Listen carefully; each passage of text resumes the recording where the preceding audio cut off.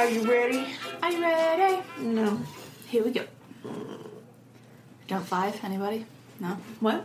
That's the name of that band that sings that song. Copyright infringement, Alexis. Jump 5 doesn't exist anymore. Terrible. They would never sue us. Who knows?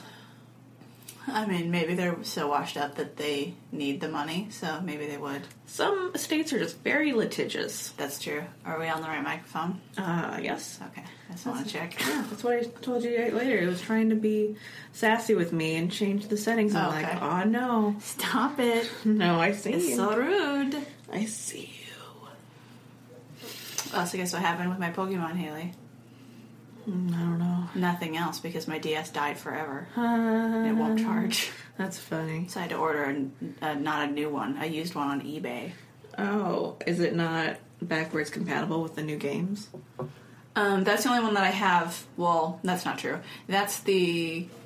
So the DS Lite can do both the Game Boy Advance games and the other ones. The DS games. But... it's my only one that can do both of them. I do have a Game Boy Advance still that still works. Sure. But it's not backlit, and it's horrible trying to angle it into the sun or into the light. Oh, remember the good old days? It was horrible. I remember trying to play that on car trips, and it's like, depending on what direction you're going or where the sun is, it's like I can't see anything, or it's like the light is shining off of it and blinding my eyes. Listeners, don't let anyone ever tell you that the past was better. It's not better. But yeah, so I had to buy a new one. Nostalgia is fake. Right. Nothing was backlit in the past. No, it's not. Welcome to hysterical history. So I still have my other one. The one that you gave me from your grandma. Oh, the one she found in the snow? Yeah. Yeah. You were just like, hey, do you want one? Now I have two. And I'm like, what? Yeah, because my grandmother was out walking in the snow and she found a 3DS. Yeah. She's like, hey, it works. Do you want it? I'm like, yeah. And then she already had one, and then she decided she didn't want hers, right? Yeah. And so you're like, well, now I have two. Now I have two. One of them is snow damaged. And then just randomly you're like, Alexis, you want one? And I was like, well, okay. And I think I legitimately was like looking at them, and I was like, I don't have money. And I'm sad. And then you were like, you want one? And I was like, yes. Yes. I do. I do. One of them was plucked right from the Alaska trees of snow. Where they grow. That's where they come from. Naturally. It looks like you just pulled a Q-tip out of your face. Just whoop, right up my nose. Don't do that. Magic. Don't. I'm Haley. I'm Alexis. And you know where you are. Hopefully. You can get lost somehow in the podcast. Accidentally download this instead of something better that you listen to normally and like. Oh, man. Is that... Like, you were expecting Neil deGrasse Tyson to start talking, and you're like, this isn't even half as good. You're like, these voices are not great, and they haven't said anything about science, talking about Pokemon. They're talking about broke DSs in the snow. It's very bizarre. This isn't even funny. No. See, there were cheaper ones, too, but I specifically wanted one. Cheaper than snow garbage? No. There was like a range of how much a new DS cost, right? Mm-hmm. But I wanted one that was the same color.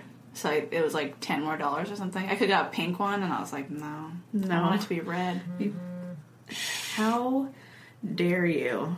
It's crunch. It's not my fault that they This text is our me. special time, and your phone is going off. I can't control people texting me. Don't you have like a mute? I mean, it's on silent. I don't even know where my phone It is. vibrates. You've been asleep all day. I think it's in the bathroom. I maybe heard it ringing and before I passed out. I tried calling you. Oh, that was probably it. But Did you just didn't hear it answer. in the bathroom? You're just, No, I couldn't hear it. Okay. Yeah. I think it's in the bathroom. I just hear it through the wall. Anyway. So I remember looking around like, where is it? I'm like, it doesn't sound like I can reach it easily without getting out of bed, so it's just, who cares? Bye. Doesn't matter. Who cares? Haley. You remember? Yeah, I do. Member berries? No. Do you remember when you talked about Dr. Phil? Oh, yeah. Dark Dr. Phil? Yes. I remember Dark Dr. Phil. Dr. Phil from the past. Pre-Rasputin. Rasputin. Mm-hmm. Well, I was researching. I was looking for something about Sweden that was funny because I just felt like it. I guess I don't know. What has Sweden done to you? Nothing. I wanted to celebrate them with something funny in their history. That's what we're doing, right? Uh-huh. You know, like the first thing I did was my favorite person in history because it's hilarious. Because Napoleon's so funny. Well, I found while I was looking in Swedish things, lore, Swedish land. I was looking there, and I found this king they mentioned, and I was like, "Oh, he sounds super cool." And like, super cool. How? Yes, that's my accent. Super cool. I don't know what country is this from. I don't know. Sweden. No. He's super cool. And then I was like, Haley's going to really like him. And I'm like, this must have a cool story behind it. Like this one fact they told me. And then I looked into his life. And this happens often to me when I'm researching a topic. That I'm like, oh, that sounds kind of funny. And then I like look into it. And then I'm like, what is happening? Like that's exactly how I felt with Sealand. Like I was like, oh, this is silly. And then it's like, and then mercenaries took over. And I'm like, what? And then they're like, and then we got a James Bond helicopter flyer to come help us. And I'm like, what's going on? This is so strange. And then we were almost in the war, and I'm like, I don't know. The war. What to do. The war. Falklands. Oh, Falkland. That wasn't even the one I was thinking of. No, I'm sure it wasn't. Do you know which war I was thinking of? World War II. No. World War I. No. The Civil War. No. The 30 Years War. No. The 100 Years No. War. The Anglo-Zanzibar War. Getting farther and farther away. Farther from God's light. No idea. It doesn't. Now it's not funny. So Okay. who cares? I ruined it by going too long. Well, I was researching this Swedish king guy, right? The king man, The king man. the jarl. And then I discovered this guy who is like basically the Dr. Phil version of Napoleon. What? What does that mean? Like, he's not pre-Napoleon. He's around at the same time. But, like, basically he ends up living probably the life Napoleon wished he had lived. So instead of being the dark Dr. Phil, he's like the dark Oprah. He's like the light Napoleon. Napoleon Light. Yeah. Before they went full calorie Napoleon. It's true, yeah. That's the problem. Not completely concentrated. You never go full calorie Napoleon. And it's amazing. It's too much. So his name is Jean-Baptiste Jules Bernadotte. Wait, we're not talking about the Swedish king? It will connect. Okay. I was really excited for Swedish kings. We'll get there, man. I promise. It does have to do with Sweden. Also, you found another way to say French things. I did. It's my favorite thing to do. So to give you an idea of his family's progression in the social world in France, his great-grandfather was a weaver. His grandfather was a tailor. And his father was a lawyer. It sounds like they keep getting kicked out of their old professions. No, it sounds like, to me, it sounds like step up. Like, weavers are doing a lot of, like, like handwork and detailed things, kind of like dirty, rough things. And tailors are like for fancy boys, for people who can afford it. Bespoke. And then, bespoke. And then his father's a lawyer, so he's killing it.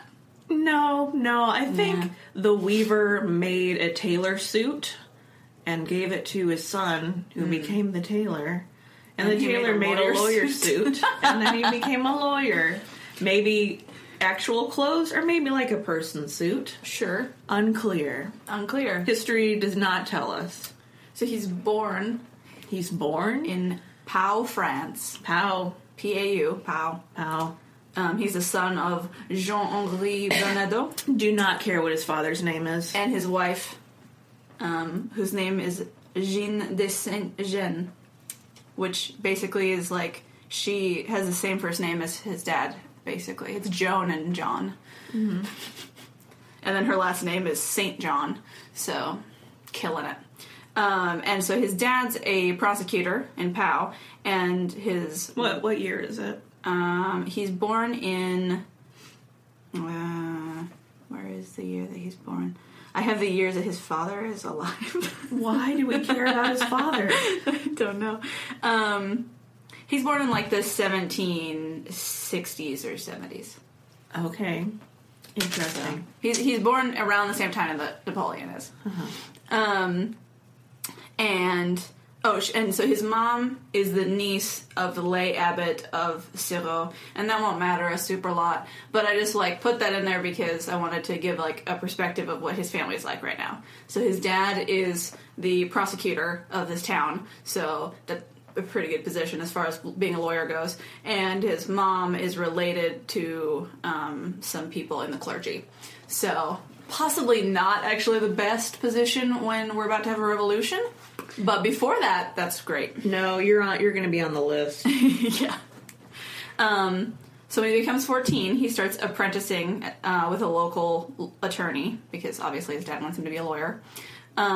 Which is strange because that means that his grandfather didn't tell his father the process they're of making... supposed to switch. They're supposed to switch. Yeah, every time. Son, I will make a suit for a new thing. For a new thing you must be. I read in different articles that either his father had an early death that made him stop pursuing being an attorney, or that he was like, JK Law, I don't want to do this, and bailed. That's what happened. I think that may be what happened to everyone. It might be. But either way, his father dies when he's fairly young. He's still a teenager, and he decides instead of doing that, he's going to be a soldier. I mean, okay. It's a great time to be a soldier. Yeah. To give opportunities. To give you an idea of what he's doing on the field, I have a quote that says, "In one fight, as his men fled, he tore off his epaulets, which I think are like his like bracers. But I don't know. I think they are the shoulder things. Oh, are they? Okay. Mm-hmm. And threw them on the ground, swearing that if they dishonored him, he would refuse to be their colonel. So that makes sense. Yeah. So yeah, he's like, they're trying to run away, and he's like, no. Fine, you're not my real children. Right. Ha! I won't be your real dad if you leave. Yep. Too bad. You're bastards now.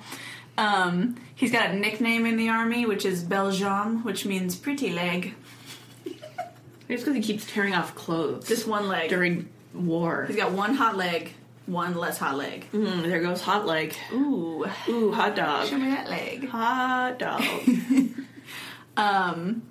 He's a non-commissioned officer in 1790. But 4 years later, he was promoted to brigadier general, and then again promoted to général de division, which is major general, in October of that year. Promoted to bigger boy. Bigger general boy. And after 8 years, he's promoted to sergeant. He gets a lot of promotions. Hooray, hooray. I think that sounds like just a lot of people are dying about that. It might be. And they're having to fill in a little bit. Well, it says the events following the French Revolution gave him speedy promotions, which is how he ended up being a general. Yeah, because people are dying. All the generals are dead. And it's like, there's just a lot happening. So they're like, we need a lot of people. Mm-hmm. And if you were already in the army, how convenient that you kind of already know what's going on. Yeah. And we also need more people. So even if you have some talent, they're like, up you go. So he's in Paris when Napoleon has his coup of the government. But he does not participate.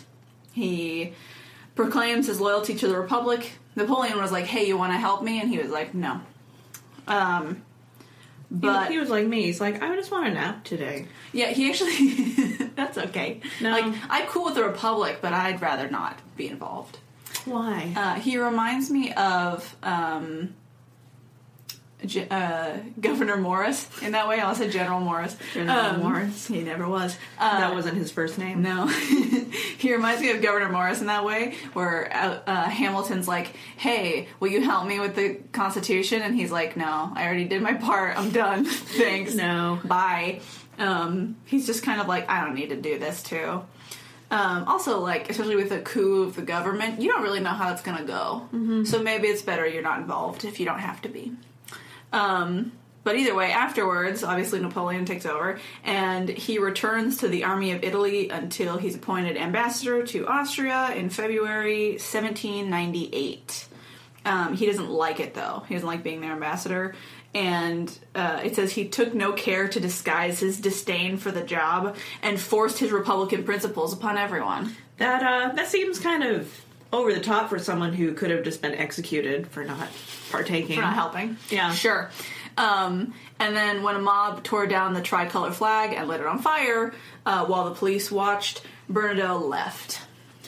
I would have left. I mean, yeah, they might kill you now. It's like, I saw what happened in my country. But he, insistently put that flag up. He's like, you're going to have the tricolor flag of France and the new republic up. And Austria's like, no. No. And he's like, I'm going to go get my boss, and he's going to be really mad at you. Yeah. They're like, whatever. I don't care. We hate Napoleon. Shut up.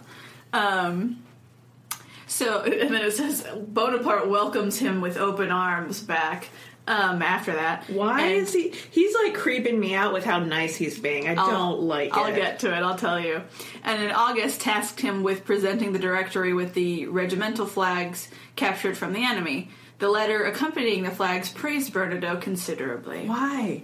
What is happening? Hold on. I'm going to tell you in 2 seconds. What is happening? Says when he was forced to resign his command following a serious failure, Bernadotte imputed the charges to the government. Surprisingly, he was cleared of wrongdoing and was named Minister of War. So not only did they not punish him, they're like, you're in charge of the war. What? Yep. So, at first, I was like... The articles I was reading made it sound like Bernadotte basically was like... Or Bernadotte. I always want to say Bernadotte, but it's wrong. Bernadotte. That he basically was like, I don't want to do what you're doing, and I'm going to do whatever I want, and that Napoleon was like, okay, fine.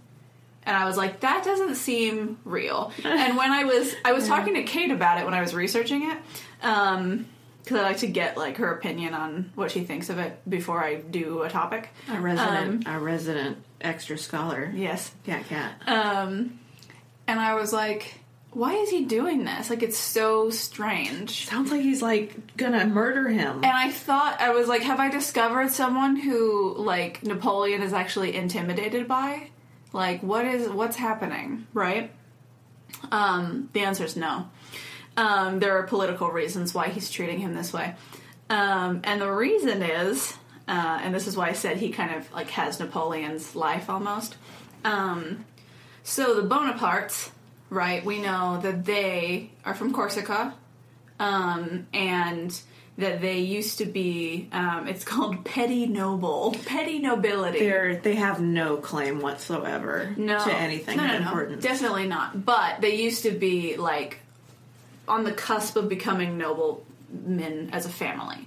They were almost, they're, middle high class. Mm-hmm. Almost high class. They had 2 minivans. They were doing all right. But nice minivans. Ones with a racing stripe on the side. Yeah. So you feel like you're going really fast when you get groceries. Ones that have automatic door opens, you don't have to pull on it. You feel like you're actually in a spaceship when you drive one. Super cool. Because it's huge, but you have all the dials. But you have all the power. But Napoleon, part of his hope before he was I'm going to take over the government, was just that he could raise his social standing by being in the army, which worked very well for him, actually. And it does the same thing for Bernadotte, because I assume that's kind of what he was doing. After his dad died, he probably didn't want to be a lawyer, but he also, seemed like he wanted to have the upward momentum from his ancestors, and he was like, military works, and it did, also. But, so the Bonapartes, they move, I'm going back in time. So they move. They move back to France from Corsica because Corsica's having lots of problems with independence and stuff. Corsica is garbage. It is garbage, and they're having problems. So they move back to Paris, and they make contacts with a rich merchant family that they're friends with, who are the Clarys in Marseille. And it says marriages between the two families were considered appropriate. And when they say appropriate, they mean please marry this guy's daughters. Please. To all of her sons. And Napoleon's brother It says settled for Julie Clary, which I was like, wow. What is his brother's name? How rude. Joseph. Joseph? Joseph settles for Julie, who's apparently the less attractive of the two, I guess is what that means. You're not doing this for attractive kids. It's always about women and how pretty they are. No, it's about your kids are going to be richer than you were. Shut up. Every time. Shut up. I'm sure Joseph didn't say that. It's just someone, it's a dude writing this, judging her. So the writer's an idiot. Yes. I mean, I don't think Joseph would have married her being like, well, she's the ugly one, but I guess I'll take her. Can I just wait till the child grows up underneath? Hey. Gets older? While Napoleon became engaged to Desiree. That's a stripper name. Sorry. Her first name is Eugenie, which is funny because Napoleon wrote that romance novella about Clisson et Eugenie, which is about his engagement to Desiree, which obviously doesn't work out because he doesn't marry her. You know when you're so excited for your marriage that you write a fan fiction about yourself? It's so cute. But what happens, it's weird though, because I guess what happens in the book, spoiler alert, if you're going to read this 80-page novella. Spoiler alert. I guess what happens in the book is that they're engaged or they get married, and then he goes to war, and then she cheats on him, and then he's just sad boy. The end. Which is exactly what happens with Josephine. Which is like, maybe you should have stuck with the one you wrote about. Because as far as I know, Desiree doesn't cheat on anybody ever. So maybe it's what he wanted to happen. He's like, I don't know. It's more dramatic this way. I hope Josephine cheats. But he literally like wrote his future, and I'm like, you stupid moron. You should have made it happier. You idiot. So Napoleon's like, hey, Desiree, right? Look at this. I wrote this about us. Oh, it's She's love. like, why do I cheat on you? This it's like, is terrible. I don't know. It was more dramatic. But he keeps being interested in other women, it says. And he became seriously involved with Josephine de Beauharnais, 7 years his senior, and broke off his engagement with her. I get it. So she's bye, hot. Desiree. She's super hot. Josephine's hot, already has kids. Great. Easy peasy. She smells good. She's got, like, ties to actual nobility, which is very helpful. Like royalty, so. She can, like, bench press him, which is so hot. It's true. Yeah. Also, older ladies, they just, they know what they want, they know what's up. Yeah. But anyway, so Desiree, obviously, pissed. Because what in the hell? Especially, like, I know in some ways, like, an arranged marriage probably sounds like kind of a crappy deal, especially to people now. But especially when you, like, are friends with their family, it's like, that's kind of, especially at the time, expected and almost, like, anticipated when you're younger. So it's likely that almost their whole lives, if they were close, that they were like, oh, hey, like, we're gonna get married someday. And, like, I feel like young girls would be really excited about that, probably, unless the boy is, like, terrible. But it sounds like Napoleon was, like, decently attractive and, like, smart. And so it's probably like, yeah, that's gonna be great. And then he's just a huge douche. He's like, just kidding. I want to marry this old lady with kids. And she's like, what? What? And she's extra pissed because he stole her virginity. Because they were engaged. So she slept with him. And then he's like, bye. And so now she's like sullied, you know. So it's even more annoying that she's just like, you're terrible and I hate you. And also like probably brokenhearted. Yeah. But anyway, back to our present time. So that's like leading up to about the same time that Bernadotte is also in Paris, and he meets and marries Desiree Clary. Oh my gosh. So she's the daughter of the merchants whose house he had stayed in before. So he'd lived at their house before, so probably flirted with her. So did they like conspire to take down Napoleon in hijinks? Not really. I'm so sad. You'll like what happens. They should have. So Bernadotte and Desiree get married. Oh, she was also engaged to General Defoe, or Depot, I don't know how to say it. But the relationship ended prematurely when he was killed in a riot in Rome that year. So Desiree was like 2 for 2 bad engagements. Like this one left me and was terrible. This one died. And then Bernadotte's like, I'm here, babe. Let's do this. She's like, let's find out what happens to you. She's like, thank goodness. I mean, literally the best that you could have hoped for. I'm not being, like, what's the word? Oh, go ahead. Find it. I'm not being hyperbolic. Like, Okay. It's literally the best thing. And Bernadotte mostly marries her because she's rich, which is fair. His family's not rich. The quote says, he had a prosperous career, she had money. And I'm like, I mean, that sounds like a great marriage to me. Great. I'd be into it. I just need to find a man with a prosperous career. In April 1799, he returns to Paris, and that's when they get married the year before, but he's back in Paris. And he was invited to participate in a coup. The Hunger Games? No, in a different coup by director Sieyes. I can't ever pronounce his name. It's Sieyes with accents like this. I don't know why you're telling me. I'm just telling you. It's not really for you. It's for listeners. It's not for me. We all knew that. But he's like, hey, you want to help me with a coup? And Bernadotte's like, no, because that's what he says every time someone asks, hey, do you want to help me with a coup? Mm-hmm. But he doesn't do anything to stop the coup either. No, he just wants to stay home and have sex with his hot wife. And that's when he gets to be the Minister of War. Oh. Right? So, I'm so confused by this man. But it also says within a few months, Director Sieyes forced him to resign anyway. So he's not a Minister of War for very long. He's not a real minister. No. But so the reason that Napoleon's being so nice to him is that Napoleon's brother is married to Julie Cléry, and Bernadotte is married to Désirée Cléry.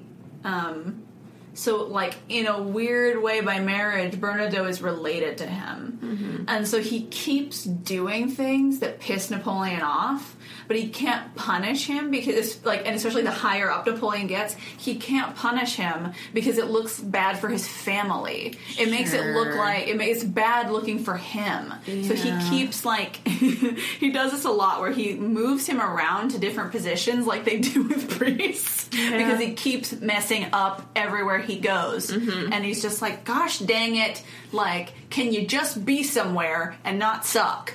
I thought he was trying to get him killed. Like, if we just get you high enough, eventually you'll mess up and just murder yourself. I don't think so. I think, honestly, he was trying to get him as far away from the battlefield as possible. Because every time he screws up, it's, like, on the battlefield, and that's where Napoleon's the most angry about it. Because he keeps not only moving him around, but moving him up in the chain. But, like, the farther up you get, the less fighting you do, and the less you're actually on the battlefield to mess things up. But anyway, so he maintains his neutrality through this coup. And then he's on good terms with Napoleon, it says, at this time. And he has a son with his wife, who's named Oscar, who's born the next year. What does Oscar become? I'll tell you. I'm excited to see what he metamorphoses into. And in the new regime, Bernadotte was made Counselor of State and was put in command of the Western Army. So this isn't yet where he's screwing up, but it will be soon.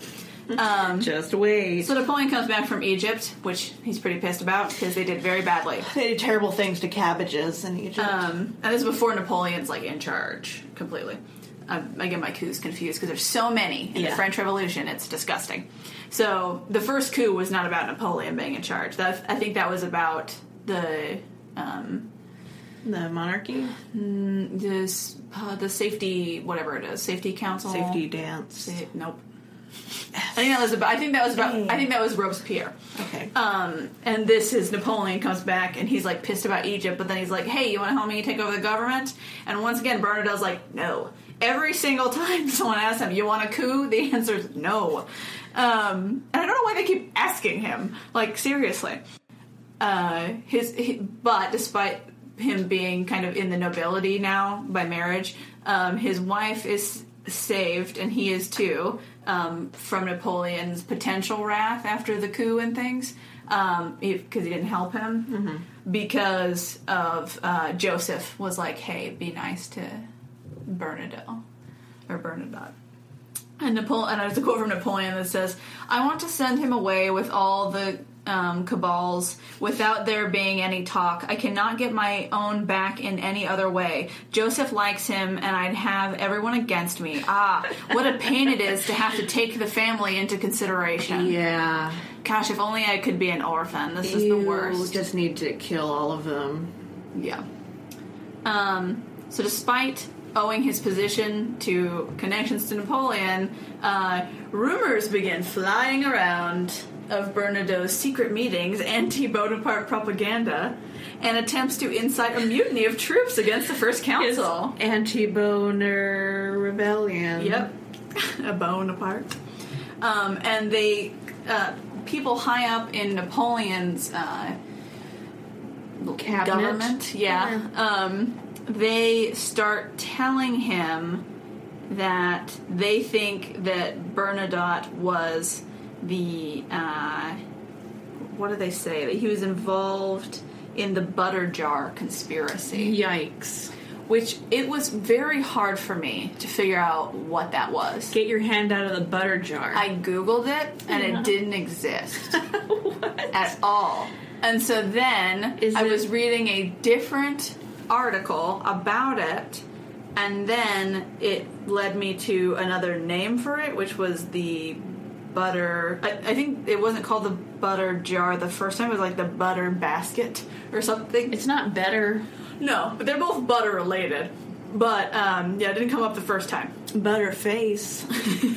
But, I guess what happened is... So there's some butter being delivered in a basket with a pamphlet that's written at Rennes, and I guess that's where Bernadotte was living at the time, in Rennes. So someone delivered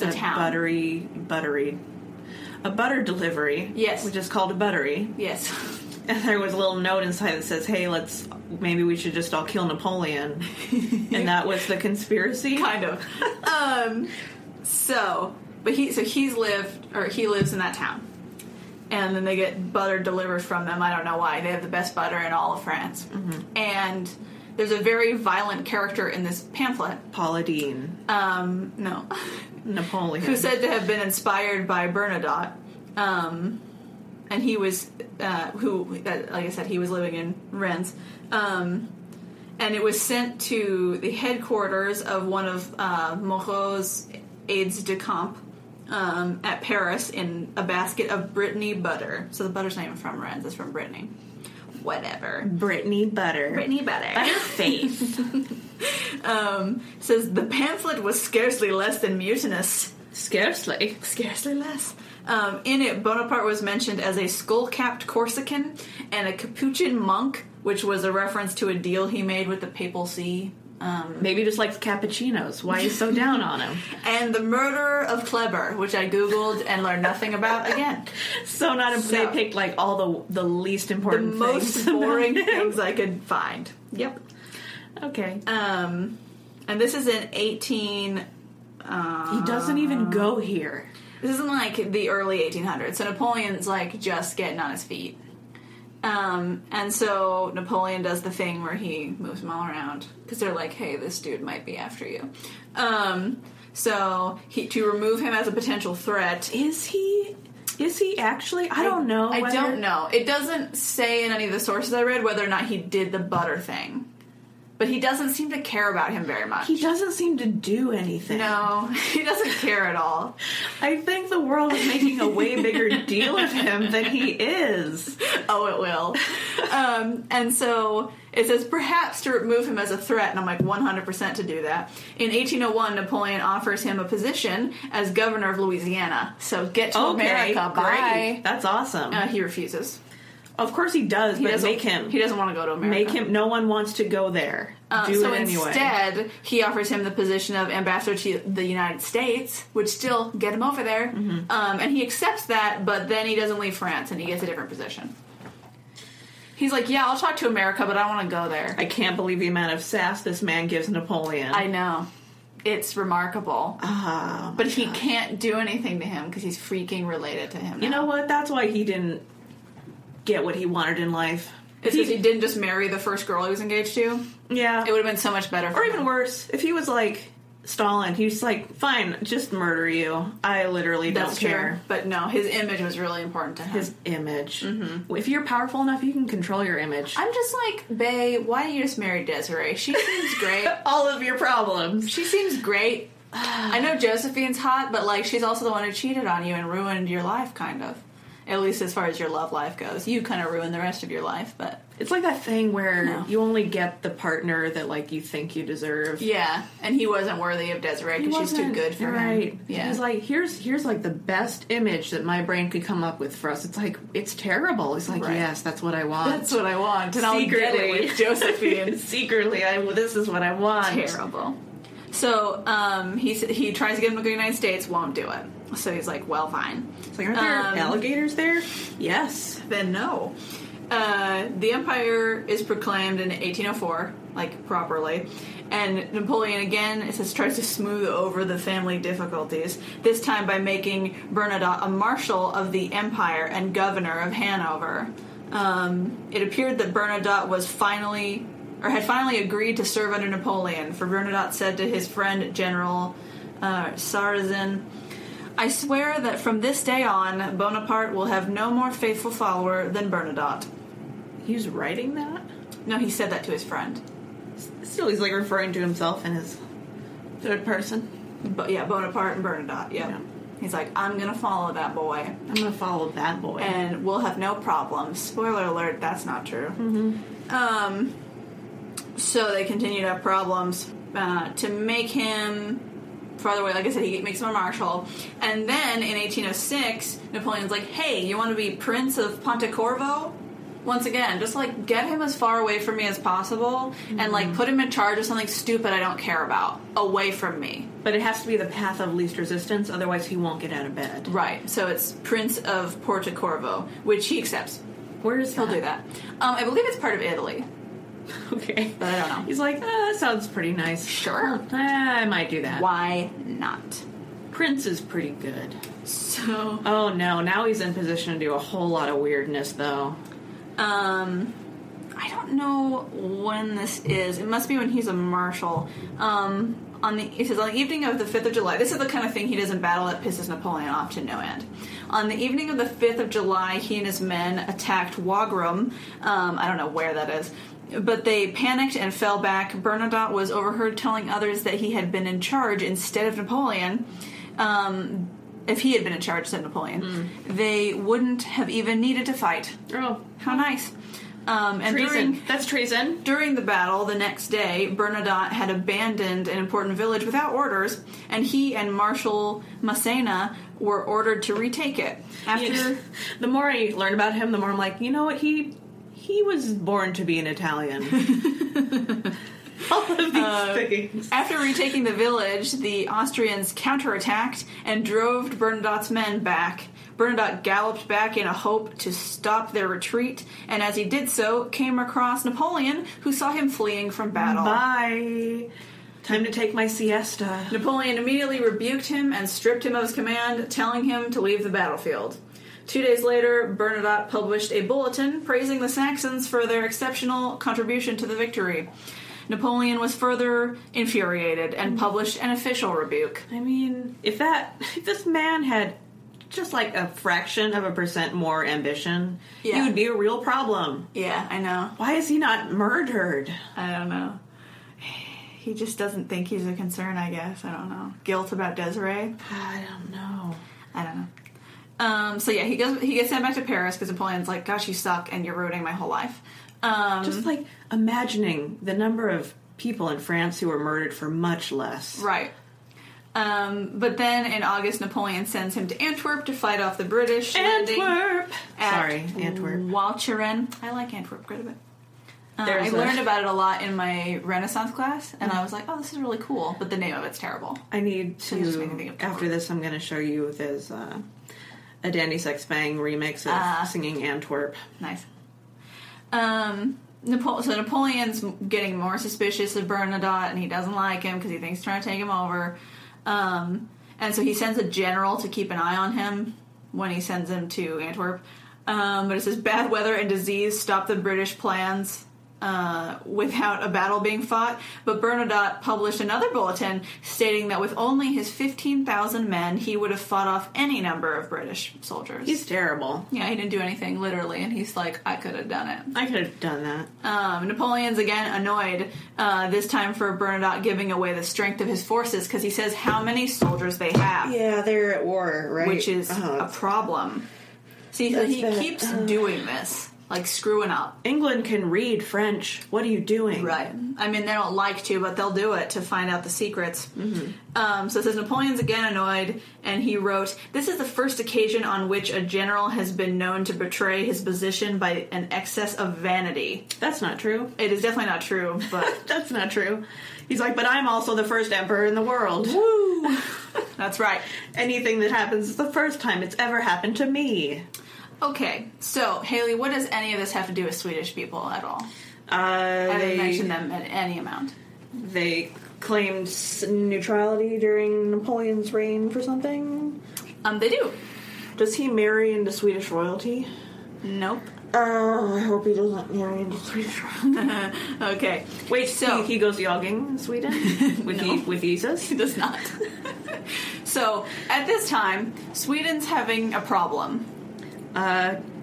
Sweden has a lot of problems. It's true, but right now, Sweden's having a very specific problem with their royal family. Mm-hmm. So, they had a king, like the official king and his wife and everything, but everybody hated them, so they forced them to abdicate to his brother. What? Because they didn't like him. What is... The public is like, I refuse to have this guy's king, and then the nobles are like, you gotta go.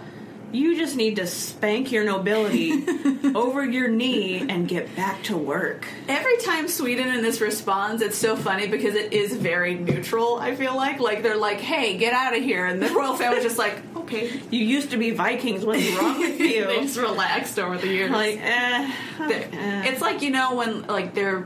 like men who are like really angry in like their young adulthood, and then they become old men, and they're like, they're just like tired from being angry so much that they're just like whatever, right? And that's Sweden. Yeah, they're like a banger youth, and now they're like, right. But so they're like, we much prefer your brother and his wife, right? So they become the royal family now. The royal family, sure. Yes, the king and queen. But they have a problem because even though they're liked a lot better. They have 3 kids, but all of them die when they're like in infancy. Try harder. So, and then he's like 61 now. Oh my gosh. So it's like, he's not... This is why you don't let peasants choose your nobility. But he's not like making any more babies, probably. Not effectively, and not with his wife, because I'm sure she's old too. Mm-hmm. And so, they're like, oh man, we need somebody to be prince. Oh right? Man, we effed up. So they go to like the Danish royal house because they're like, you know, close by. Those potato mouths. They're kind of related. Neighbors. Ugh, they don't know how to speak. And so they're like, hey, we want somebody from your royalty. Just move them over here. Which seems weird because at this time they're not friends. And it says, however, soon after their first choice had been made, he fell off his horse and died. He is in like the Danish royalty. Yeah, the Danish prince that they wanted.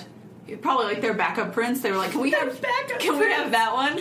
And then he died. Their plan B prince. Actually, they're on to like plan C at this point. Yeah, they're at least. Mm-hmm. But he died, and so they're like, well, balls. Who else can we ask? Who else has a spare? It says, and then they thought about his younger brother. Apparently, they've got more spares in Denmark. But that one's like, no, that's okay. Something's wrong with your. I'll die. Something's wrong with your kingdom. It's cursed. I don't want it. But then they were like, wait a minute. You know what we really want? I told you this. A king that's alive. I mean, that too. What they really want is Finland.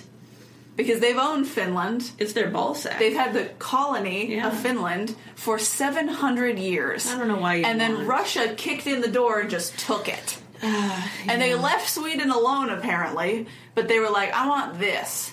And Sweden, like, as much as they don't want to be in, like, an aggressive war, they're like, but wait a minute, that was ours, and we want it back. Yeah. We want those dirty Finns back in our life. Hey, you already have a bunch of rowdy drunks. Give us our rowdy drunks back. So they're like, who could get us back Finland? And they're like, what we really want is somebody who's, like, a good military leader. Mm-hmm. You know who has the best military leaders right now? Who's, like, headed in that direction anyway? France. Yeah. They sure do. Hey, so on your way to Russia, can you just, like, drop off some Finland? And apparently... That'll be great. So, they end up asking Bernadotte if he'll be well, that's a mistake. Why would you do that? And he says yes. Of course. I can't believe this, man. And so I guess what happened, this must be true because I don't know any other reason why they would pick him. No reasons. Besides that they've seen him kind of rise up the ranks, so they probably think he's good. They thought he was good. Yeah. They were so wrong. Oh, no. But at some point, I guess, in one of his battles, I think it was in Austria, they had some Swedish... I read this in, like, one source and then I couldn't find it again. They had these Swedish people there who were taken as prisoners. You mean Swedes? Yes. Yeah. They were taken as prisoners. And then he was like, what are we doing with these people? Like, send them back to Sweden. Why are they here? I'm just imagining and apparently he was standing neutrally in a cell, like, what do we do? Yeah. And apparently he was like, yeah, why are they prisoner? They don't even go to this country. Like, send them home. Mm-hmm. And apparently they went home and then just bragged about how cool he was to everyone. They were like, so cool. This general is top notch, super nice. I wish he was my dad. I wish he was my general. And then he became their dad. Yeah. Everyone's dad. What if he was our dad, said Sweden? There was also one source that told me he was not the first choice of many Swedes. I hope. But he was the only one willing to renounce his religion of Catholicism. I mean... They were like, we're not Catholic up here, Lutheran. And he was like, okay, that's fine. That's fine. I'm not married to Catholicism. I am all about the path of least resistance. It's true. And it's like, dropping a religion, that's nothing. Right. So this is like pretty close to when Napoleon made him prince of whatever. Mm-hmm. And then he's like, actually, I got this offer to be Prince Regent to become King of Sweden. Did Napoleon just lose his mind? No, I guess actually Napoleon was pretty excited because they're related, that he was like, cool. And then if you're in charge of this country, you can help me with a whole nother country's people and influence. Or just ruin it. So he's like, hey, yeah, I'm totally cool with that, but like swear allegiance to France for me. Mm-hmm. And then Bernadotte was like, no. Of course. He's like, I can't promise that because my country's going to have to come first and my new country is Sweden. My country has to come first. And Napoleon was like, okay, fine, whatever. But he still believed, it says in a couple sources I read, that like, and I'm sure he must have written this somewhere, he believed that because Bernadotte was French, that he would naturally have like French ideals in his heart. Don't assume and so that. Because you're a Frenchman, you have such love and loyalty for your country that it will endure forever. How quickly memory fades. I know. What a sweet darling. Do you remember when all the people of French were murdering all the people of France? Yeah, the people of French. The people of French. Those are two different places, French and France. Yeah. When the French invaded French. Yep. French. Cool French. It says the new prince himself became, quotation fingers, completely Swedish. He renounced Catholicism and took the affairs of the kingdom to heart. Which means, bye France. Bye. And I guess he never learned to speak Swedish. But they spoke French, so it didn't matter. Yeah. Everyone speaks French at this time. So everyone does. It's the language of the world. And I guess like some Swedish kings before him were kind of obsessed with French. Like there's some story of this like French or this Swedish king having a heart attack. And he was like also apparently a Francophile, which is probably why they were like, hey, maybe a French dude. But he like had a heart attack, and apparently his like exclamation of surprise or something was in French and not Swedish. It's like it becomes so ingrained in him that it's like French is his go-to, which is like kind of adorable. Question: was the original king who they're like get out? Mm-hmm. Is he still around when this happens? I don't know. Like just watching is like. They don't mention him ever again. Okay. So I'm like, I don't know. I'm sure he still is like, if he's alive, I'm sure he's still like living in the country, probably. Sure. It doesn't sound like they kicked him out of the country, just out of his position. But yeah, seems that way. And so he moves there in, I think, 1810-ish. His wife doesn't join him until 1823. She's just hanging out in France for like 13 years without him. But they already have a son, so that's great. We don't even have to worry about him. Yeah. And he reigns until 1844 when he dies of a stroke. But I have some more information to tell you in the in-between. So they changed his name, which is why I told you we were talking about a Swedish king who's named Charles. Yeah. He's Charles the 14th John of Sweden. Charles XIV John. I'm assuming they put John in there because of his first name, Jean, is the same name, just in French. Or is John just the word for king? It's not. My name is Charles. I'm the 13th John. I'm the John. I'm the 13th John. I'm the toilet. The 13th one. The 13th toilet of Sweden. The Jan, if you will. The Jan. And they called him Carl John. Carl John. John. Carl Jan. Or Carl Johann. Johann. He was traveling to Rome to be a governor general before that, and then he learned that he had been elected crown prince. I'm like, how do you learn that? Someone's like, somebody hey, called him on the phone. Did you hear this? That you're the gonna be the king of Sweden? And apparently, the general of Örebro was the one who was like, hey, this guy. So it's just like some random dude in the nobility that's like in the cabinet or whatever. They're like, this guy's cool, and they're like, cool, weird. He sounds great. And they thought it would be good for them because he was related to Napoleon too. So they're like, this is a good plan. It's the only thing that makes more sense. Like, you couldn't find anyone in your own country. Yeah, it says, as Bernadotte was one of the most loyal allies of the French emperor, and I'm like, he's not. He's not. From the outside, maybe it looks like that, though, because of his promotions. No. The Swedes hoped to escape Napoleon's wrath by choosing one of his marshals. That's also smart. It is smart. This is the only man that Napoleon hasn't killed. Yep. We should elect him. We should get him to be our king now. So, like I said earlier, they're like, hey, thanks, military leader man. Come to our place. Please be king. And once he's king, they're like, hey, we want Finland back. Can you do that? And by the way, he looks... Carl Johann looks east to Finland and thinks about Russia. And he says no. And all the problems with the idea of the giant full force of Russia coming down on him in his new small country where there's no one. And on the other hand, and a nap. And their baby army compared to the French army. No. And even the French army shouldn't take on Russia. No. He probably doesn't think. And so he's like, ooh. So he just slowly turns to the west and goes, how about Norway? Mm-hmm. Norway's like Finland, except for it's surrounded by water. And the people who own it don't even touch it with land, so it'd be harder for them to kill us.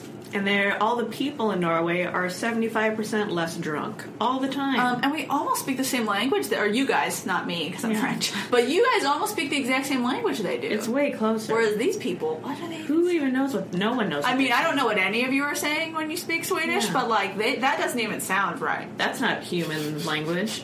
What is over here? Right, so he's like, just turn away from the east. Let's look at the west. It's just pure swearing coming out of Finland. Yep. So Finland had been owned by Sweden for 700 years before Russia took them, which is why they were attached to them. They were like, oh, but that was ours for like centuries. Our balls. Yeah, why give them back? But Norway, next to them, had been owned by Denmark for 400 years. And just chilling, I guess. They're like, whatevs. And then... So this is the time when Napoleon's like, hey, I need everyone to stop being friends with England because I don't appreciate them, and if you don't, I will destroy you. They made fun of me and I didn't like it. And Carl Johann says, fine. The 13th John? He says, fine. But he still talks to them, and everybody's aware that it's like not a big like England's not even mad about it. They're like whatever. He just reduces the trading they do with them by like a butt ton, but they're still fine. Like they're not mad. Nobody's actually mad at him. And then after that, Napoleon's like, hey, come to war with me. And then he's like, no. What do you think I'm going to say? Right. What did you think I was going to say? I thought your inner Frenchman would trust him and believe in him. It wasn't when you were actually French. Yeah, I know. Never. No, if the option is like a thing versus a nap, he's going to take the nap if it's more difficult. And so this is when Carl Johann actually starts the tradition of neutrality in Sweden. I love it. He says no. You always think of neutrality as like an active kind of negating, I suppose. But no, He'd been doing this whole life. Yeah. Saying no is what came naturally to him. He's a conscientious objector in general. Of life. Just of life, yeah. He's no. Really, the only reason he became king is because it afforded him more naps. Yeah, pretty much. It's like, if I'm king, I can nap all day. Every day. Perfect. I'm not even going to learn the language. The most ideal situation for a man such as him. Yeah. And so he's like, nah, that's okay. We're going to sit this one out, babe. I don't think so. I think I'm going to sit out everything forever. But then he's like, ooh, I really want that Norway right there. Right. That would be great. And these people keep bugging me about Finland, and I'll get them off my back, probably. Yeah. And so then he's like, hey, England, Russia, I'll team up with you guys instead of Napoleon. But if I do, I'm going to sneak into Norway real quick and take it over, and I'd like you to just, like, be okay with that. I want a new fancy hat. Right. And England and Russia are like totes. Yeah. Sounds great. We couldn't care less about Norway or Denmark. Yeah. So do whatever you want. And then he's like, cool beans. So they take over Norway. Pretty easily, actually. And, like, it's not that he is, like, a super bad military leader, because he's not. It's just, like, he doesn't care enough. So for once, it's like, it almost seems like people worshiping him makes him care. I see. It's like he develops a sense of care for them. It's like he never cared enough about the French people, but when he gets to Sweden and everyone's so nice to him and just, like, thinks he's the greatest, he's like, oh, okay, I like that. I like it when I you can say, help you. When you call me a good boy, I like it. Right. Oh, maybe if Napoleon ever did that, instead of just pretending like he liked me.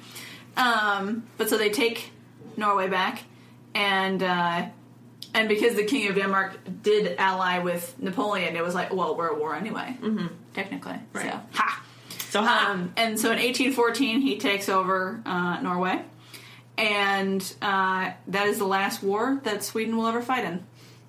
Good for you, Sweden. So he's like, good, done. Won my one war, and now I'm going to sit down forever. Time to take my nap of eternity. And we're done. And we're done. And not just I'm done, we're done forever. We're done. Literally forever. Oh, like someone... All of Europe is in war twice? I don't care.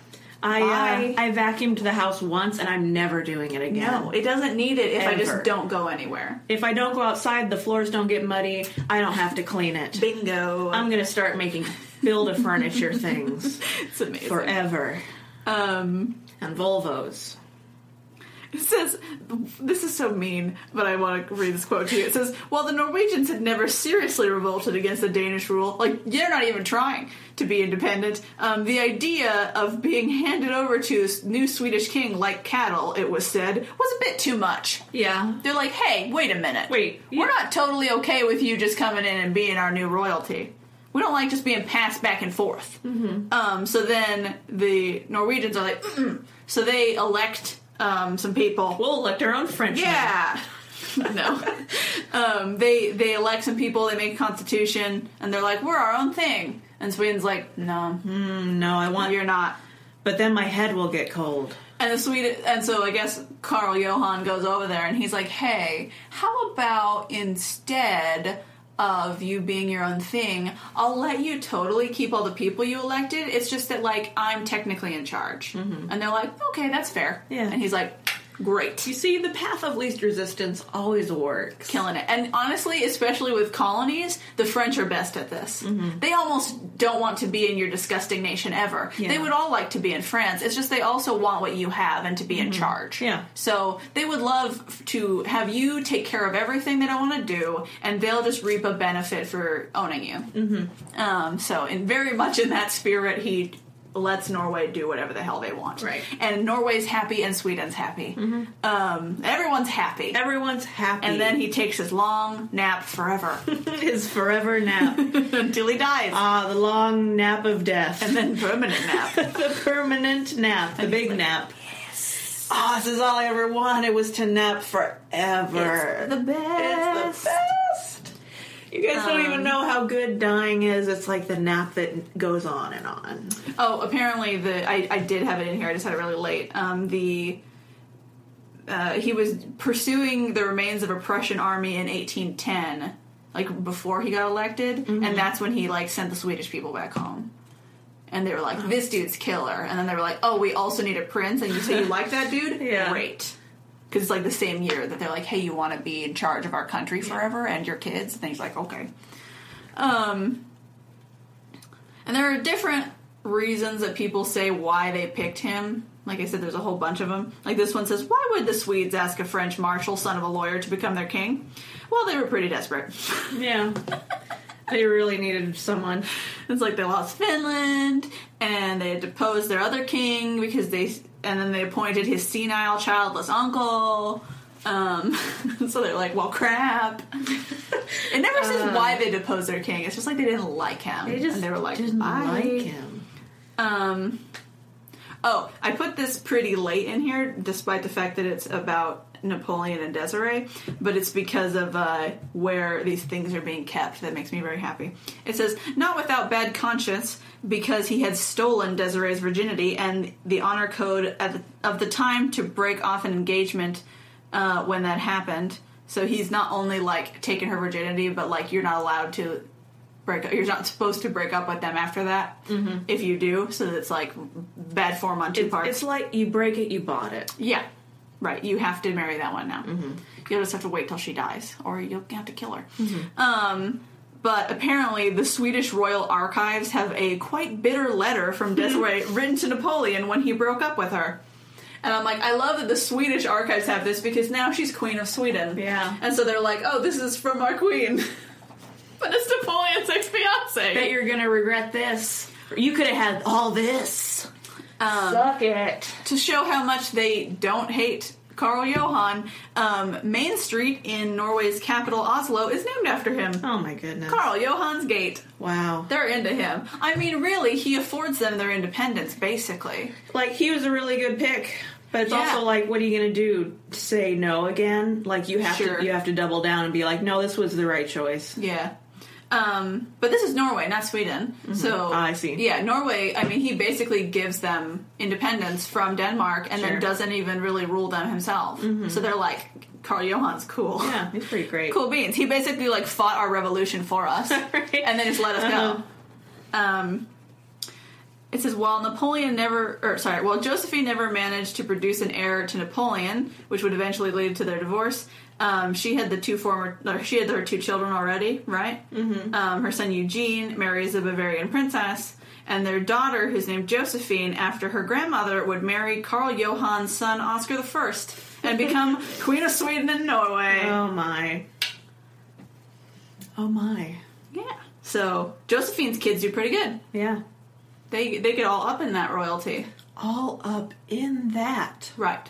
And one of them gets up in French royalty in Sweden. Mm-hmm. What's again, Jean-Baptiste Jules Bernadotte is 100% French. He is 0% Swedish. Yeah.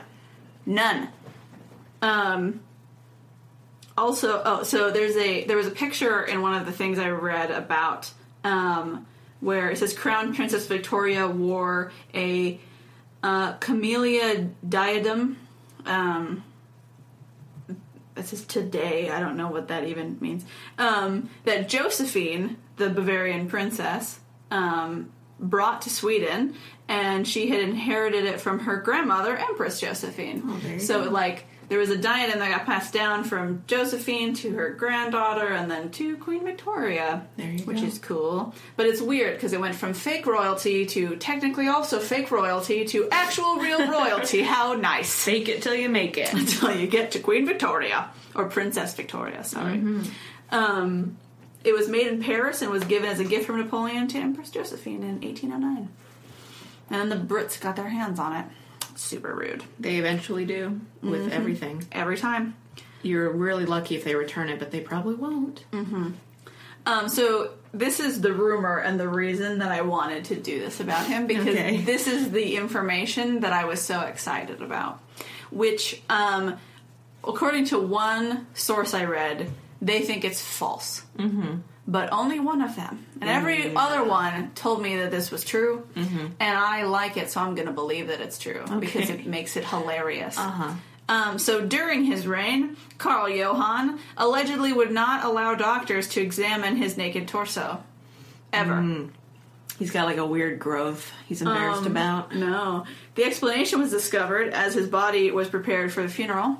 after he died of a stroke. He's got a third nipple. The former Republican soldier had a tattoo on his chest. Some sources report that it was his left arm. And among other Jacobin symbols, it had the words "Death to Kings" on it. Oh my gosh, that's so cool.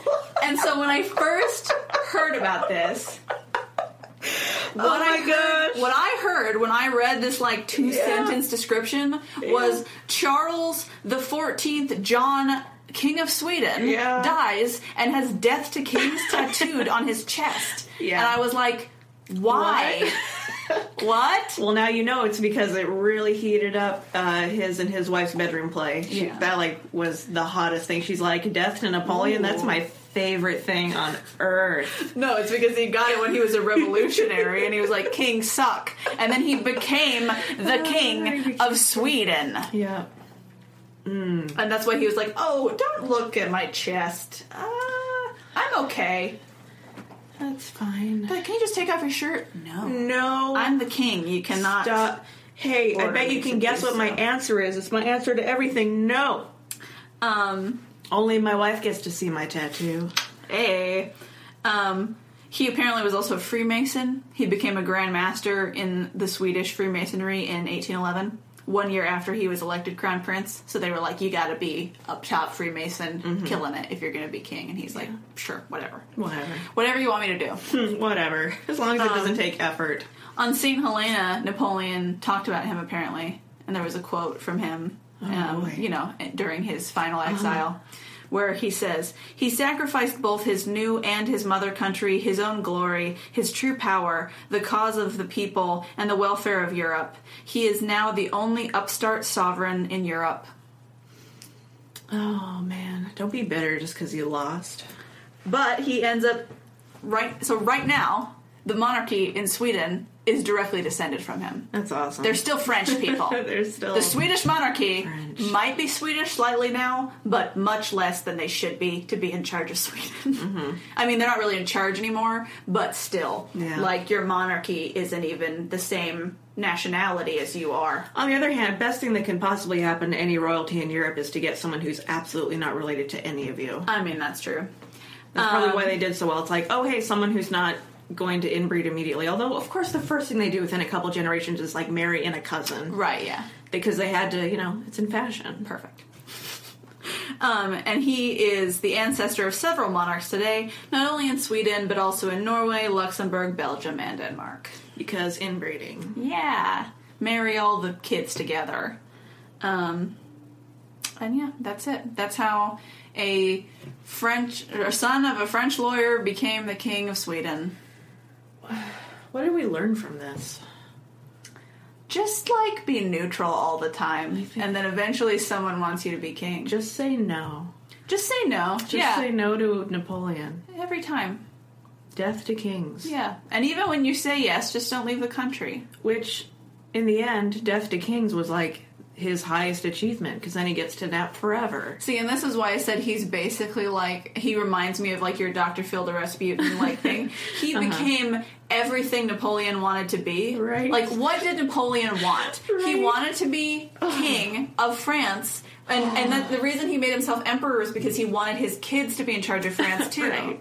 And what did Bernadotte get? Bernadotte married the woman Napoleon was supposed to marry, and then he got to be king of a nation that now multiple countries still have him as their ancestor in their royal families. Yeah, Napoleon just tried too hard. Yeah, so we've learned that Napoleon was try hard, and Bernadotte was just relax and let it come to you. Yeah, don't get hangry. Just take a nap. You don't have to try so hard. Eat a snack. You don't have to give it all away. Marry a nice woman. Yeah. Get a sexy tattoo that she's just going to love. She's just going to grip your chest she hairs. Won't live in the same country as you for like 13 years because she's kind of mad you made her move to Sweden. But then she's like, I get to be queen, so I guess it's okay. And everything's going to work out. Yeah. Just, like, don't cheat on your wife that you marry, and just, like, stick to your guns. And then you get to be... As long as your guns aren't, like, let's tick off Russia. Yeah, like, be smart, and when it's like, should I or should I not go to war with Russia, don't go to war with Russia. Maybe don't go to war with Russia, though, Yeah. is the thing. Is mostly the thing. Is the main thing is don't go to war with Russia. It never works out. Even when you win, you lose. Yeah. The only people who can beat them really are the Japanese. Mm-hmm. And mostly it's the Russians defeating themselves. Yeah. It's that they can't get to you. You know, it's like America and Russia in the Cold War too. It's like that was pretty okay because they can't reach us. Mm-hmm. We're too far away. Scary. So if you can touch them in any way, don't fight them because you'll lose. Oh yeah. Well, there you go. Huh. Did you know? I didn't. That's why I tried to ask you. No. It was hard even asking you if you knew about him because at the beginning of the podcast when you were like, oh, we're going to talk about Swedish Kings, right? And I'm like, yeah. Yeah. But I didn't want to say we're talking about him right now. Because for a long part of that it was like the French dude in the French army with Napoleon. And it's like, why? And it's like, psych! It's such your MO that I don't question it anymore. It's like, oh, Alexis wants to say some French things. I guess I'll let her. Alexis just really wants to speak French for a little bit. So I guess I'll let her. She just wants to use that French accent she learned so well in college. No, the only Swedish monarch I know anything about is Christina, because she's amazing. She's great. And then that other thing, which I guess I'll bring up now in case anyone else knows what it is. Sure. Email us and tell us who this is, Sweden. Email us. Or anyone nearby. I think it's Swedish, but they might be Norwegian. It's some kind of Scandinavian or Nordic monarch who just rode through the town slowly on Christmas possibly and just handed out gifts to the peasants. I mean, why not? I don't know. I don't remember them being very good presents, but I think citizens still to this day oh, this is the thing I got from the king for centuries. This was the sock that the king threw at me. I wonder if that was one of Jean's kids. Maybe it was Oscar. Yeah, maybe. I'm sure he had to change his name. Mm-hmm. They don't like Oscar, probably. Oscar? Mm-hmm. Oscar. They want Carl Johan. Carl. You scared me to death, Carl. Too much Twilight, right, Carl? Too much Twilight, right, Carl? No, but see, as soon as I read that he had that tattoo that said "Death to Kings," I was like, all I could remember was how excited you were when I showed you that picture of Olive, and I was like, I gotta do this. Haley's gonna be stoked on his tattoo. I really want to get a Death to Kings tattoo now. But then I was upset because I was like, the only way to make this work properly is I have to put that at the end. Yes. Because I wanted to start with it and then work to it, but I was like, then it's gonna be obvious and my reveal's gonna be bad. It's such a good tattoo because usually, no kings is an anarchist sort of statement. No gods, no kings, no blah, blah, blah. Right. But for a king to have one, especially, I don't know why I'm focusing on his wife, just because I think that sounds really hot. Yeah. She's like, Death to Kings, oh yeah. Hey. We both know we're thinking of the same person. Right. When she has an ex-fiancé who was basically king. He was basically king. Yeah. She's just gonna, grip that man by his chest hairs right over that tattoo and be like, aw, yeah. Also, I know I already said this mostly, but the other thing about that is, Napoleon made himself king, but all he wanted to do was be legitimate, and then Bernadotte just gets invited to be a legitimate king. It's really infuriating. How horrible does that have to be? And it's so funny because we did that whole episode about Napoleon. I didn't know any of this at all. Right. His name was not mentioned in anything I read about Napoleon. If you want to write about Napoleon, why would you care? I mean, this is hilarious. And it makes Napoleon's story even better. It's so... Because, like I said, he gets everything Napoleon wants. Including the woman that he had first. That he just gave up. And he does it all by being the laziest nomad. It's it couldn't be written in a better way for it to be more of just a terrible burn on Napoleon. Just this whole guy's life is just burn. Hope you brought some burn heal. Put some butter on that wound. Burn. Butter his face. Butter face. Butter jar conspiracy. Burn. That's butter jar conspiracy burn. That's why he said the butter. He's like, here's this burn pamphlet. Also have some butter. Not really. You're gonna need this in a couple years when I win Anyway. But first I need to go to bed with your wife. Anyway, I hope you learned things that, like, the whole Swedish monarchy is a lie. It's a scam. Or a win? I mean, just because it's a lie doesn't mean it's not a win. I think it could be maybe more of a scheme. It is a scheme, yeah. They're scheming monarchs, but they figured it out. But it worked out really well. Maybe we should all just pick random kings. I mean, it's probably too late for that. It's not really in style anymore. It's not in fashion. It's not the fashion. There's a few countries, but not very many. It usually turns out very bad. Yeah. Because they keep picking people who say yes when they should all say no. Right. It's like Bernadotte, I think he just said no every time until, like, he knew when to say yes and when to say no, I think was his real, like, success in life. He often said no, but, like, when somebody's like, hey, you want to be prince? He was like, yeah. And then they were like, hey, do you want to be prince of an actual, like, whole country and you get to be king eventually? And he's like, yeah. So, listeners, when someone offers you a choice, think about which one will afford you the opportunity for more naps. Yeah, what will get you more by doing less? Mm-hmm. That's the key. That's the key if you want to be Swedish. Yep. If you want to be the king of Sweden... Robert. It's like IKEA, you know, you get more for less. Yeah. This episode's sponsored by IKEA. I wish. It's not. By Volvo. Turn over and over and over. Volvo, come to a screeching stop. Yeah. Volvo. Anyway, thanks for joining us. I hope you learned things, and that you had a good time listening to me talk about Napoleon and then French people becoming Swedish kings. And, you know, we have a website that you could listen to this on if you wanted to. It's hystericalhistory.simplecast.fm. I'm laughing because Haley's holding up the card for me like I don't know the name. Little flashcard. Yeah, like I'm not sure. What's this? Clap now. We also have an email address. And we would love for you to send us some emails about just, you know, whatever you want, really. But especially if you know what, like, King Haley's talking about, if you have any topics you'd like us to cover, if you have any opinions about our podcast, we'd love to hear those. Alexis. What? The butter crisis is the butter conspiracy. It was the Norwegian butter crisis, and he did take over Norway. Oh my gosh. Your mind is being blown right now. We found it. We found the key. The source. It was Carl Johan. It's Carl. Carl. Carl, you butterface. And you know where margarine was invented? Hell? No. In France. Oh, what? Yeah. For squeaky wheels? Why was it invented? Napoleon had people invent it for wartime because it's easier to transport. Just say no, people. Just say no. Death to kings. Just say no. So it's all connected. Anyway, our email is hystericalhistorypodcast@gmail.com. So please email us. Leave a review and a rating on iTunes. Yeah. That helps. It does. Join our Facebook page. We have one of those. We have a link to it at our website. Right.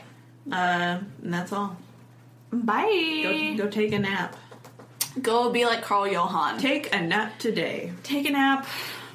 Take a break.